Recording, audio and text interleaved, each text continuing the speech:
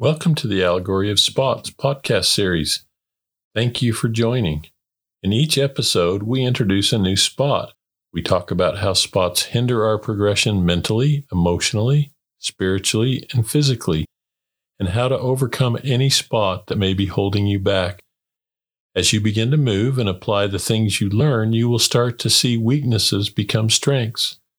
You will begin to see and feel greater light come into your life. I am Stephen, and thanks for joining. I'll be your host for this episode. Let me start out with a couple of questions. What is endurance, and why does the term suffering accompany the word endurance? As you might have guessed, we're going to talk about endurance and suffering and endurance. Have you ever gone through what you might describe as a difficult situation in your life? I'm pretty confident most people have. Some may call it suffering. Others look upon the hardship and reflect on what they've learned, or what came as a result of the tests or difficulties. 33 years ago, I departed on an overseas service mission to serve the people in what was then called Czechoslovakia. My mom laminated a little card with a saying on it that I still carry in my wallet to this very day. I've often wondered what she saw in me at the time that impressed her to give the exact wording to me. Did she know I would need it more than once in my lifetime? Well, whatever the reasons, it's proven worth its weight in gold. Here it is. I'm going to read it to you. If you think you are beaten, you are. If you think you dare not, you don't. If you like to win, but think you can't, it's almost certain that you won't. If you think you'll lose, you're lost. For out in the world we find, success begins with a fellow's will. It's all in the state of mind. Life's battles don't always go to the stronger or faster man, but soon or late, the man who wins is the man who thinks he can. As you look back on experiences in your own life or those around you, do you notice a pattern of how well you made it through these difficult situations? One can decide to suffer or to endure. Now, which one sounds more appealing to you? I'm going to share with you a story that I came across over 30 years ago, and the author is unknown, but it illustrates so well how we sometimes view the events in our own lives. It's called Pushing Against the Rock. There was a man who was asleep one night in his cabin when suddenly his room filled with light and the Savior appeared. The Lord told him he had a work for him to do and showed him a large rock, explaining that he was to push against the rock with all his might. This the man did, and for many days he toiled from sunup to sundown, his shoulder set squarely against the cold, massive surface of the rock, pushing with all his might. Each night the man returned to his cabin, sore and worn out, feeling that his whole day had been spent in vain. Seeing that the man was showing signs of discouragement, Satan decided to enter the picture, placing thoughts in the man's mind such as, "Why kill yourself over this? You're never going to move it," or, "Boy, you've been at it a long time and you haven't even scratched the surface," giving the man the impression that the task was impossible and that he was an unworthy servant because he wasn't moving the massive stone.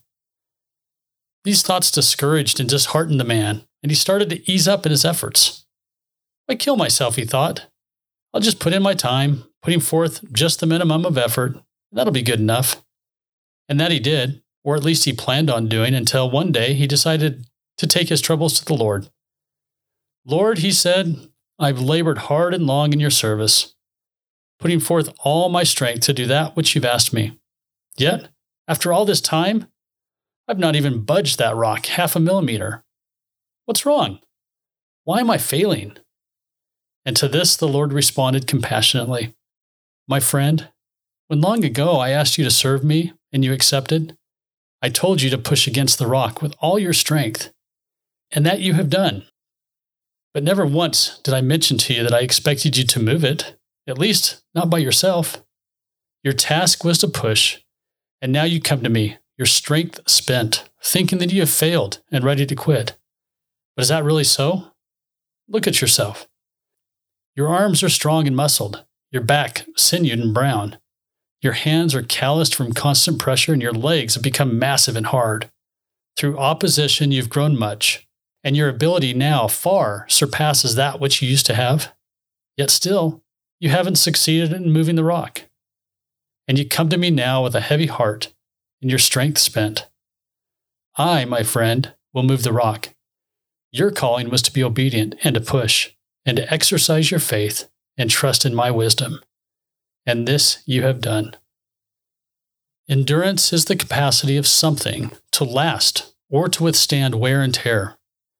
Now let's put this spot into perfect alignment by replacing the word something and now using the appropriate wording, or the atonement of Jesus Christ. Now let me read it again with this change. Endurance is the capacity of the atonement to last or to withstand wear and tear. We're making the atonement last by casting off the burdens we're carrying. Throughout the entire Spots podcast series, you've heard us talk about and remind you of how to remove your spots or how to cast them off. The purpose of this podcast series is to share with you the how of how to cast off the burdens or cares that may be upon you that you're carrying. Jesus Christ paid the price for all things, so if we will cast them off, referring to the burdens we're carrying, we don't have to carry them. You get to decide whether you feel pain and suffering or not. You get to decide how long you carry it for.